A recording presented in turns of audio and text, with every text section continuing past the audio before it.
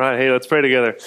Father, we love you and we thank you for a sweet morning of worship here together as a church. Thank you that we can sing to you and pray to you and now look to your word. Lord, thank you that you haven't left us to wonder who you are or what you are like. You have told us in your word. You've revealed yourself to us. And so, Lord, help us now read your word and understand it. We need your help, Holy Spirit, to open our eyes, to understand, and then apply these truths to our lives. So would you take this time, use it how you please. We love you. It's in Jesus' name we pray. Amen. All right. Hey, welcome everyone to FBC. Such a sweet time to be with you. We're glad that you're here on a day when Johnny and Soya and your family are here. We're so glad you're with us, and it's so exciting to see how, again, your generosity and prayers are impacting kingdom work outside of these walls, right down in the South Bay, and it's such a strategic and exciting ministry. So we're grateful, Johnny and Soya, for what you're doing. I want to invite you all now to join me in the book of Acts chapter 2, where we're going to continue our sermon series, walking through the book of Acts. We were at the end of chapter 2 last week, but then talked about how we're going to spend a few weeks here just in these few verses, because we're looking at really this picture of the early church. I mean, really the whole book of Acts is the history of the early church, how after the life, death, resurrection, and ascension of Jesus, the Holy Spirit came in power, filled the church, and then we see the church move out on mission in the ancient world. That's the story of the book of Acts. But here at the end of chapter 2 specifically, we see this snapshot of life in the early church and what they were about. Last week, we started our time by pointing out two pieces of data from some recent research about Christianity in America. And the two numbers that stood out were 76 and 8. If you were with us last week, maybe you remember 76% of Americans claimed to be Christians. They identified on a survey as Christians. They checked the box, I'm a Christian. But only 8% of Americans were found to be following Jesus, meaning they were living in such a way that their lives, their habits, their practices were shaped by and formed by Jesus himself. We notice how that's a pretty striking gap, right? Between 76 and 8. Meaning, for a majority of people with some kind of connection to the church, they view being a Christian as a box that you check, or a label that you embrace, or maybe some kind of belief that you would affirm on a statement, a piece of paper, but it doesn't have any real impact on the way that you live. There's a massive disconnect. And we've reduced, oftentimes, following Jesus to a moment or a decision at some point back in our past, and then, hey, we'll see you later in heaven, and we forget about everything in between. What does following Jesus mean for us now? See, when we read the New Testament, especially the book of Acts, we see that following Jesus was not just a moment in time, a decision, although that's important. It then became this whole new way of life for followers of Jesus. When people came to Jesus and became believers and repented of their sins, it wasn't as if the church said, hey, great, you're saved, you're in the camp. Again, now we'll see you in a few decades when you die. I look forward to being with you in heaven. No, through faith in Jesus, it is all that, but also you are brought into this whole new way of life. In Acts chapter 2, at the end of the chapter, we see this picture of these people who have put their faith in Jesus as Lord and Savior. They hear the preaching at Pentecost. They repent, they trust in Jesus, they're baptized for the forgiveness of sins, they receive the gift of the Holy Spirit. Then we see what they were about as a community.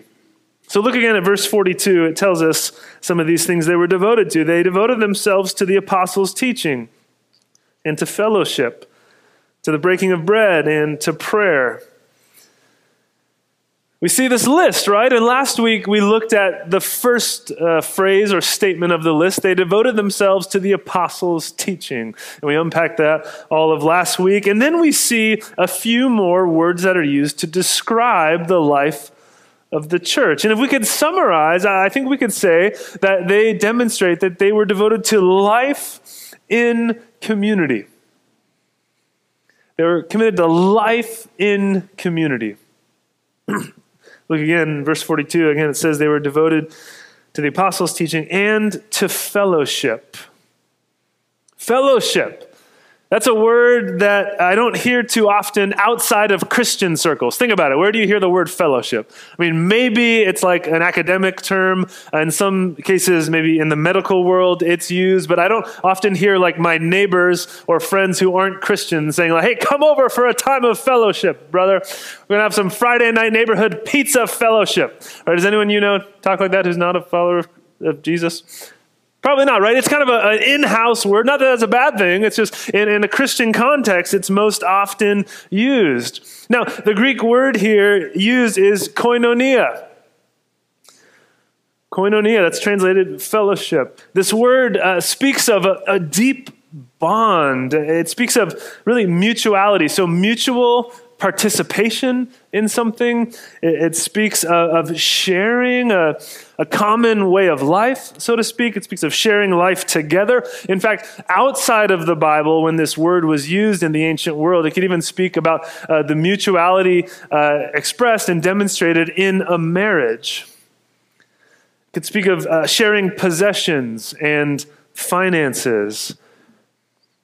And so the picture of koinonia, of fellowship, it's much deeper than just loose association. Hey, we're kind of casual friends or know one another. There is this deep and profound bond that is shared because of our shared faith in Christ. So we see from the start that following Jesus, right, it's not just about me and my private walk with the Lord. It's not just about me, it's about we, right? Following Jesus together. And that pushes back on some of our Western individualism, because sometimes we think about following Jesus and community, the life of the church, as kind of like an optional add-on to our Jesus subscription plan. You know, like we go to like some like Verizon or Comcast and like, we're glad to set you up with our basic Jesus plan. Thank you for your loyalty. If you'd like, for a small charge, we can add to your plan and make it a Jesus premium plan. And that comes with a weekly subscription to community. Would you like to do that? But we see that that's not how it works. Really, the basic Jesus plan that we're all on through faith in Christ is one that includes community and is inseparable from our relationships together as a church family. I mean, this is just basic ecclesiology. Ecclesiology is the study of the church. What do we believe about the church? Well, we see it's inherently relational, communal. You look at the New Testament and see the images that are used to describe the church, and what do you see? You see one body with many members. You see a building or a temple built together with many bricks, each of us being a brick in the building. You see a new family, right? Not just that we have God as Father, but now we have new brothers and sisters in our family. And so here at FBC, to kind of live out this practice of fellowship, of koinonia, we of course have this second core commitment to connect. Worship, connect, grow, and go. But one of the pillars, the core commitments of our church is to connect. We are to share life together, love and serve and support and encourage one another. Pray for one another. Sharpen and challenge and exhort one another. This is a big part of why we're here and how God has designed his church. Now, we talked about last week a bit about this new community that we call the church as they were following Jesus and how it was founded on the apostles' teaching. And that teaching was about Jesus, right? As Peter declared in Acts 2, Jesus is Lord. We are called to repent and trust in Jesus for the forgiveness of our sins, and we receive the gift of the Holy Spirit. So there's this teaching about Jesus, but there's also, right, this teaching the way of Jesus. Disciples were to learn to obey all that Jesus commanded. And last week we talked about how when we think about what Jesus commanded, what was most important to Jesus in his commands, again, what comes to mind? His command to love, right? Matthew 22, when he was asked, hey, Jesus, what's the greatest, the most important commandment of them all? He responded by saying, the greatest commandment is to love the Lord your God with all your heart, soul, mind, and strength. And the second is like it, to love your neighbor as yourself. So when Jesus taught the most important, highest priority, greatest commandment of all, he says it's first to love God, and then the second is like it, to love your neighbor. So in the church, if we're to take Jesus seriously at his word, we then are to be a people marked by love, who live out his command to love. And here within the church, love, as we said last week, is to be the measure of spiritual maturity. Love is the measure of spiritual maturity, not Bible knowledge or church attendance record or status, position, role, and rank. No, love is to be the measure of spiritual maturity. And think about the word love. It's an inherently relational word, right? Think about the most loving person you know. The person in your life who has most demonstrated love. And then think about what makes you think of them as loving. You get that person in your mind? Maybe it's your mom or a friend or a teacher or a sibling, a child. I don't know. The most loving person you can think of in life. And then what makes you think of them as loving? Well, again, it's because of how they treated people, right? Maybe it's because of what they did for someone else and you watch them love others. Maybe it's something they did for you and you watch them sacrifice for your good. They cared for you. Maybe it's about how they went out of their way to care for their neighborhood or their community or their roommates. Right? Love is all about relationships. It's seen and experienced and displayed in relationships. And so to grow as a person of love, to be the people of love that Jesus has called us to be, it's going to take community and relationships. Think about our life together, our church, our fellowship as a gym of love, so to speak. It's like living in community is like going to the gym to train to be someone who loves well. It's in community, it's in relationships that we have to practice things like our relational muscles. They get worked out, right? We learn to forgive. We learn to sacrifice for others. We learn to commit to one another. We practice forbearance and patience with brothers and sisters. We practice repentance and seeking forgiveness, right? All of these ways that Jesus has called us to live are practiced and lived out in the context of community. Community is our training ground to become people of love. And just like going to the gym, when we start, we're usually pretty weak, and our muscles aren't very trained up, and we can't lift a lot of weight, so to speak, or run on the treadmill. But just like going to the gym, right? As you go to the gym more, and you lift weights more, and you train more, and run on the treadmill more, or ride on the bike more, you become healthier. And next time when you go back, those muscles are a little bit stronger, and you've learned how to do it a little bit better. Do you see the connection? And so life in community is where formation happens. It's where we're trained to become people of love. And now some of us in community, again, are training. It's like, walking on the treadmill real smoothly. hanging out with some people. And then others of us in the church are like a high-intensity spin class that we put each other through. But either way, we're all here together, growing and learning. But if we just check out, you realize though that if we just check out of community, not only are we missing out on an opportunity to obey the commands of Jesus and love others and encourage others, but we're also then removing ourselves from the most powerful tool of formation that God has given us. And so we'll just remain in isolation and never really learn to strengthen those muscles of love and care and patience and forbearance and forgiveness and sacrifice and so on that God wants us to be about. Now, we see as the text continues, this picture of fellowship and community is unpacked. Next week, we're going to look at verses 44 and 45, and we see generosity on display. We see sharing of possessions. We see helping those in need in our midst. That's part of fellowship. But look ahead. We're going to skip that for now and look at verse 46.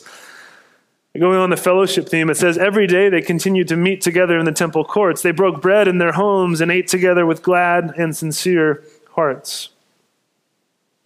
So they're not only meeting in public at the temple as Jews, they would go to the temple and continue in worship, but they're also meeting what? In one another's homes. They broke bread in their homes. So this love and fellowship that they shared was not just an outdoor thing or a large group thing that we're doing here. No, it spilled over into their homes and their living room, around the kitchen table. And so we see that life as a church is to be marked by circles, not just rows. It's not just about rows. Rows are important. What we're doing here is important. But sometimes we say, oh, it's just about rows. So I come into church and I sit in my row and I receive, spiritual content from the pastor up front. And that's like the fullness of what it means to be a Christian. But no, it's about circles, not just rows. It's not just about what happens here. It's about what happens, again, at home in our living rooms as we have our small groups and Bible studies and love one another and share meals together and look one another in the eye and sit on the couch or in your friend's favorite recliner. You get to enjoy that night at small group each week. You sit in the big comfy red chair in the corner and have fellowship and talk honestly about what's going on in your life. Not just about content transfer, but about real, honest, here's what the Lord is doing in my life, or here's what I'm struggling with, or here's what I need to confess, or here's what I need your prayers for. It's where we can celebrate the gospel and all that Jesus has done for us. It's where we can be transparent and in humility ask for help and prayer. You see, they're breaking bread in their homes, which it's talking about a meal. They're eating together, which, again, it could be easy to gloss over that fact. Oh, cool, they had some meals together. That's cool. But remember, in the ancient Mediterranean world, you didn't just eat with anyone. You didn't eat with most people. You didn't eat with strangers. You didn't eat with foreigners often. For the Jews, they wouldn't do that because they didn't want to risk becoming unclean or defiled by people around their table by association. And for the Greeks and the Romans, often you wouldn't eat with just anyone because it was shameful to hang out with or associate with people who were of a lower social status than you were. People who were slaves or who were poor or who were somehow lived a pretty messy life. This is why the religious leaders got so worked up when they saw Jesus eating with tax collectors and sinners. They said, what is he doing? He's not supposed to be associating with them. He's going to become unclean, or he's going to think that they're going to think that he approves of their lifestyle. See, this table fellowship was a sign of friendship. It was a sign of close association. And so it's no small thing that they're breaking bread in homes together. And no doubt in this group of the early church, we see people of different ethnicities, languages, background, personality, social status, all sharing a meal as one people. And there's joy, there's glad and sincere hearts. It's attractive. We'll see in a few weeks, people are being added to their number. But I think sometimes, again, we just forget how much we need the simple things like relationship. With people who know us and love us, sharing a good meal around a table. It's how God has designed us. I shared this study years ago, but researchers once did a study on stress using monkeys. And how the experiment would go, they'd put a monkey in a cage, and then they'd try and basically scare it to death. And so lights would flash, and noises would sound, and they'd rattle the cage and kind of do all these things. I know some of you are like, this is inhumane. What are they? But they did it. And then they would, at the end of it, measure the stress hormones in the monkey's brain and bloodstream, okay?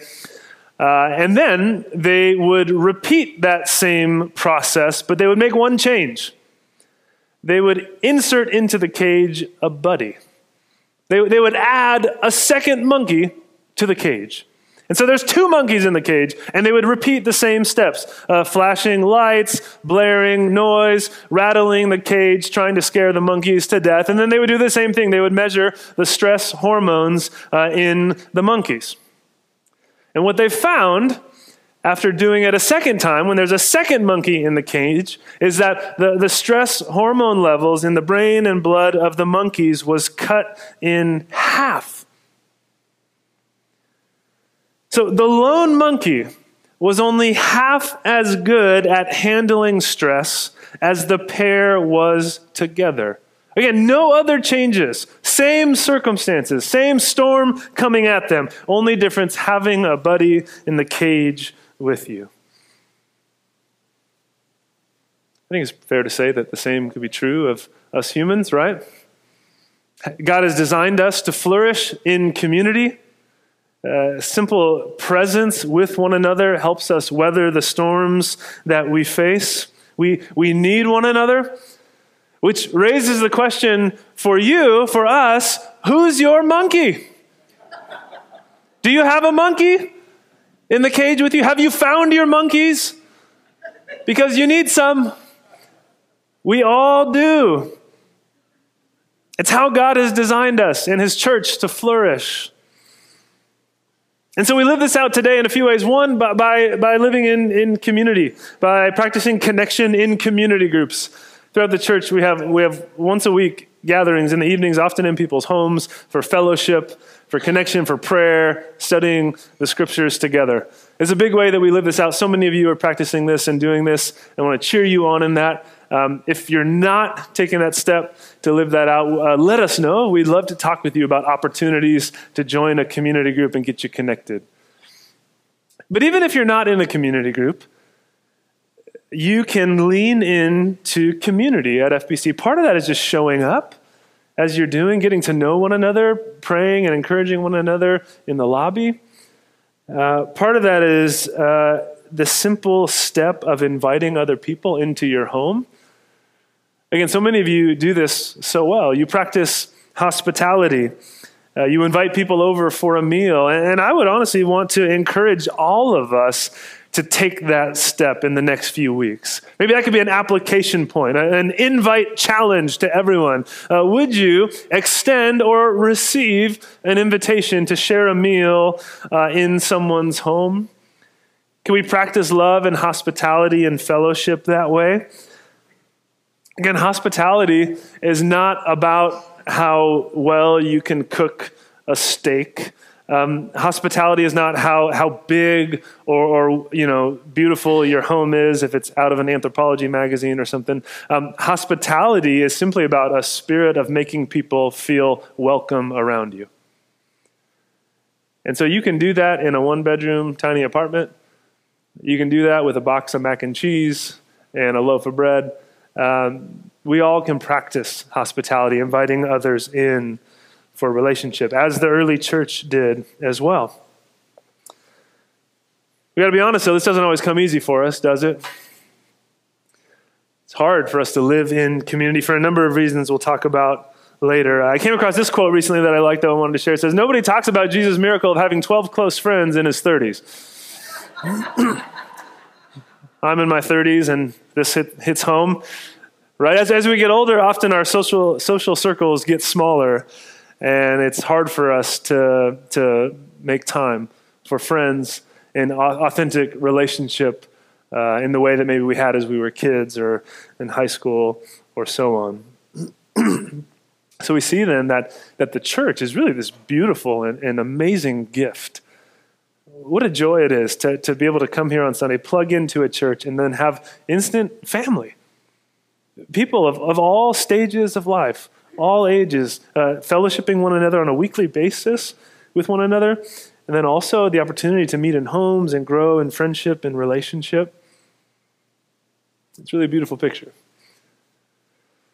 So we see that they're living together in community. They're practicing life in community, but they're also practicing worship in community. You see this again in verse 42 as it says they're devoted to the apostles' teaching and fellowship, to the breaking of bread and to prayer. There's these specific acts of devotion and worship that are mentioned. Breaking of bread can refer to a normal meal, like we just talked about, having someone in your home for dinner. But in the New Testament, often when we see the breaking of bread mentioned, it's a reference to this special family meal of the church that we sometimes call the Lord's Supper or communion. It's where believers would take the ordinary elements of a meal, as Jesus told his disciples to do, and they would take the bread at the start of the meal and they would break it and give thanks and remember that the broken bread represents the body of Jesus given for us on the cross. And then they would take the cup later in the meal and remember how Jesus declared that this cup was the new covenant in his blood poured out for us. And as they take these elements, as they gather, they are proclaiming his death until he returns. They're reminded of their unity as a church and what it is that makes them one. It's the blood of Christ. It's the gospel that binds us together. And often in the life of the church, in history, the taking of the Lord's Supper or communion was done as a full meal. We see that displayed in the early church. Nowadays, we just use a little wafer and the packet. What's up? That works. It's a little different, but it's still the same practice, remembering the truths of the gospel, the cross, our salvation through the work of Jesus. Now, you'll notice that those two things, worship and fellowship, are connected. The vertical always affects the horizontal.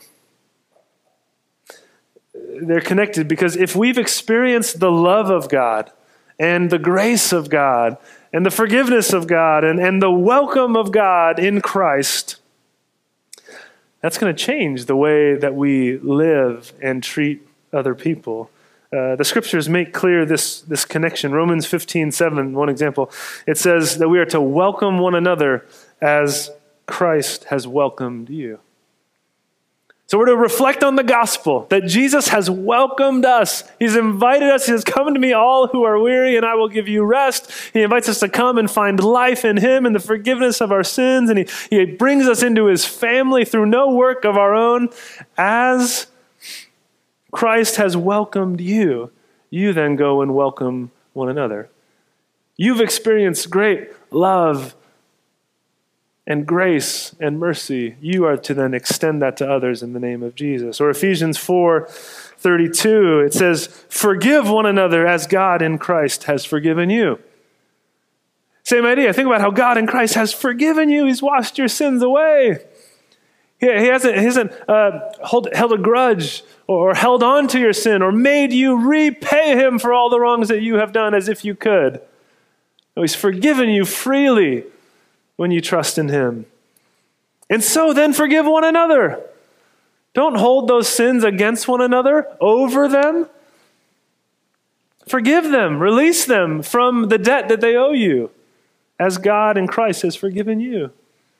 Or think of the words of Jesus in John 13:34, love one another as I have loved you.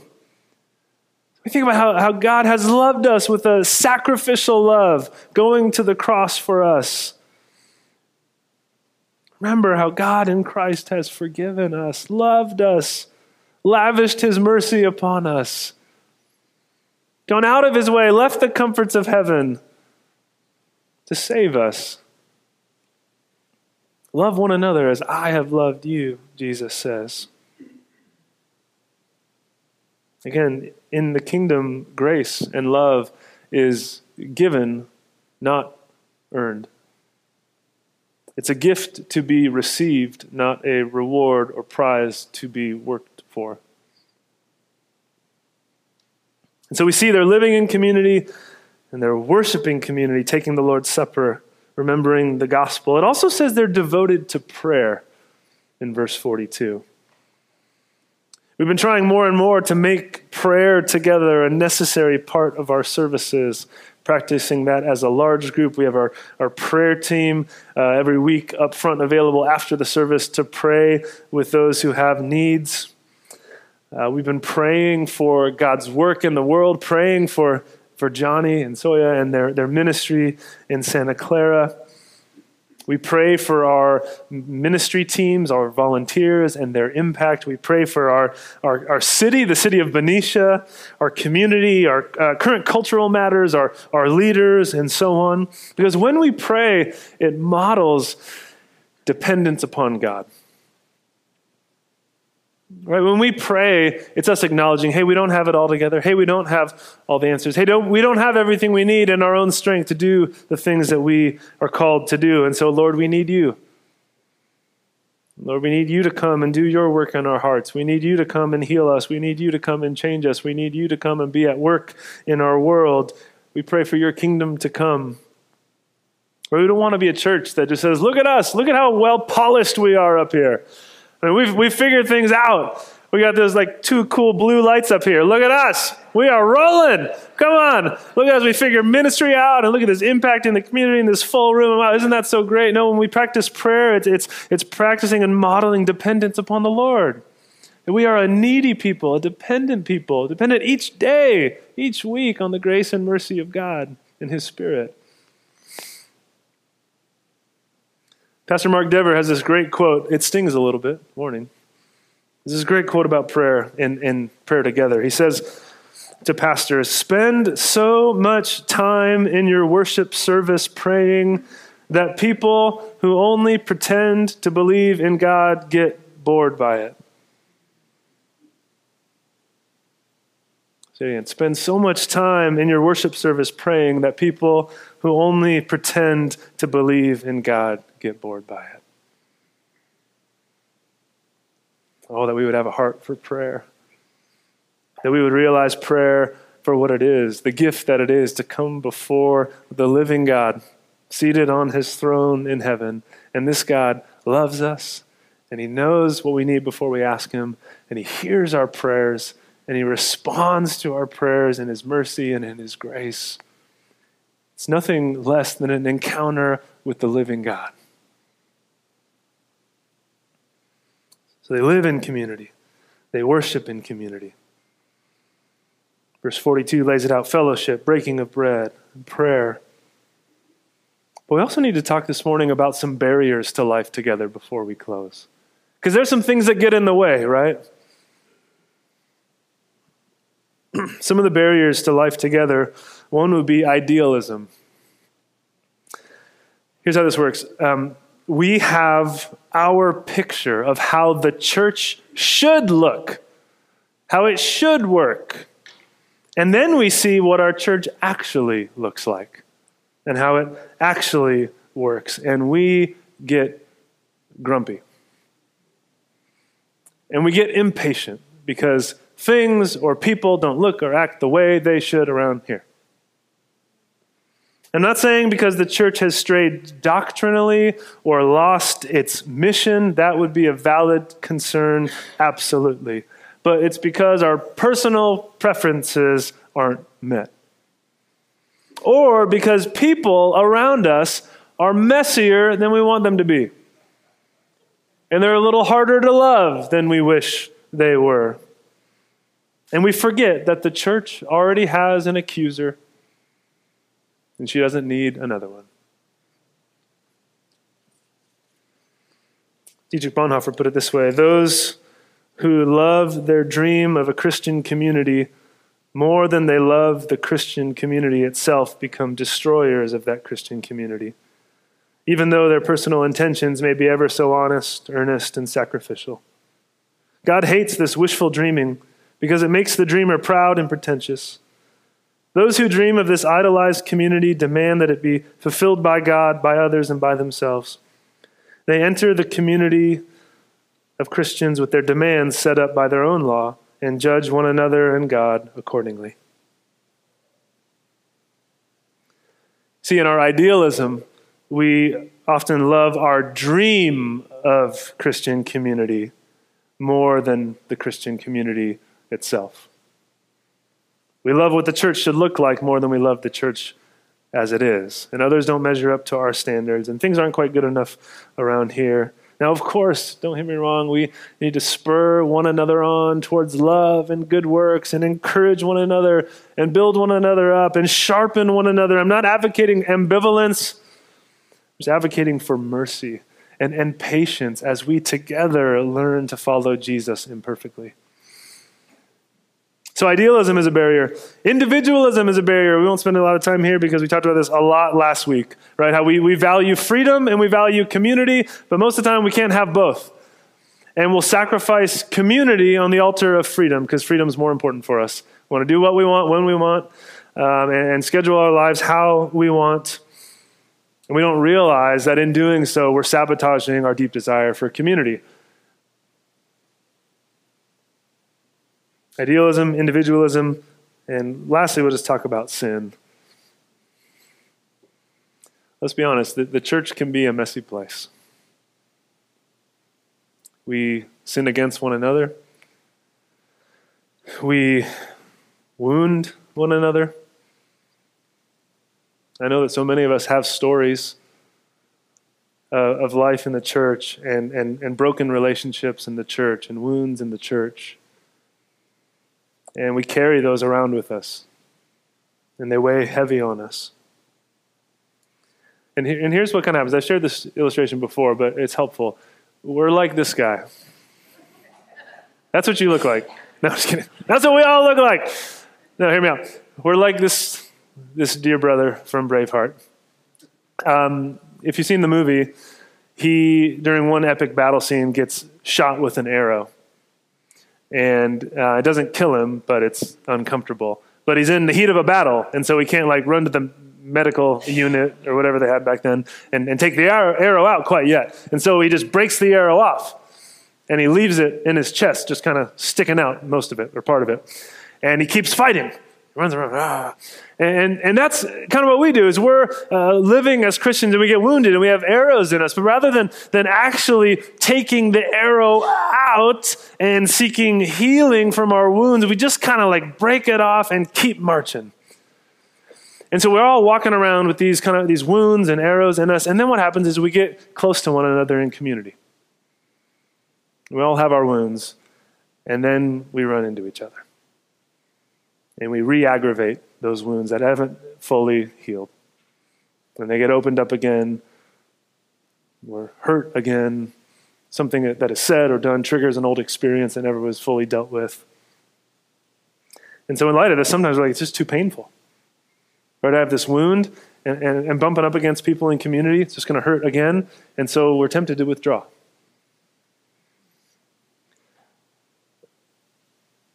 The irony, though, in this story at least, is that this brother was wounded on the field of battle by another person, but it also required other people to take the wound out, to take the arrow out.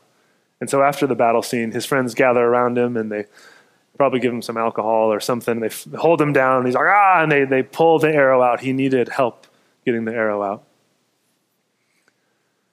And the same is true in our lives, right?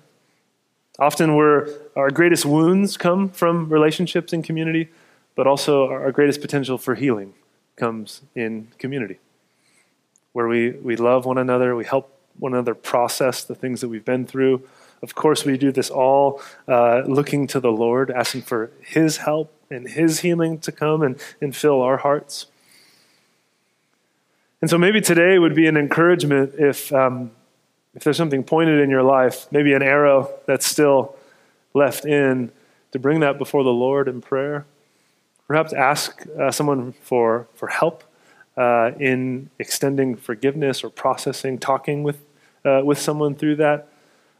Perhaps if you've been the one doing the wounding, flinging arrows all around. This could be an invitation to practice repentance and seeking forgiveness for those that you've wronged with harsh words or selfish actions, whatever it might be. May we be a people of repentance. And so with this early church, we see this blueprint, this model, life in community as followers of Jesus, worship in community as followers of Jesus. May we be a people that overcome the barriers to that and live this out today. Would you pray with me? Lord Jesus, we love you and we thank you for the truth of the gospel, that you have loved us, saved us, forgiven us of all our sin. And the foundation of our community and our life together is you. You are the cornerstone upon which this whole structure is built. And so, Lord Jesus, I pray today you'd help us experience your love and healing in our lives afresh. And I pray you'd help us extend this love and grace and welcome to those around us. Help us live together in a way that glorifies you. It's in Jesus' name we pray. Amen.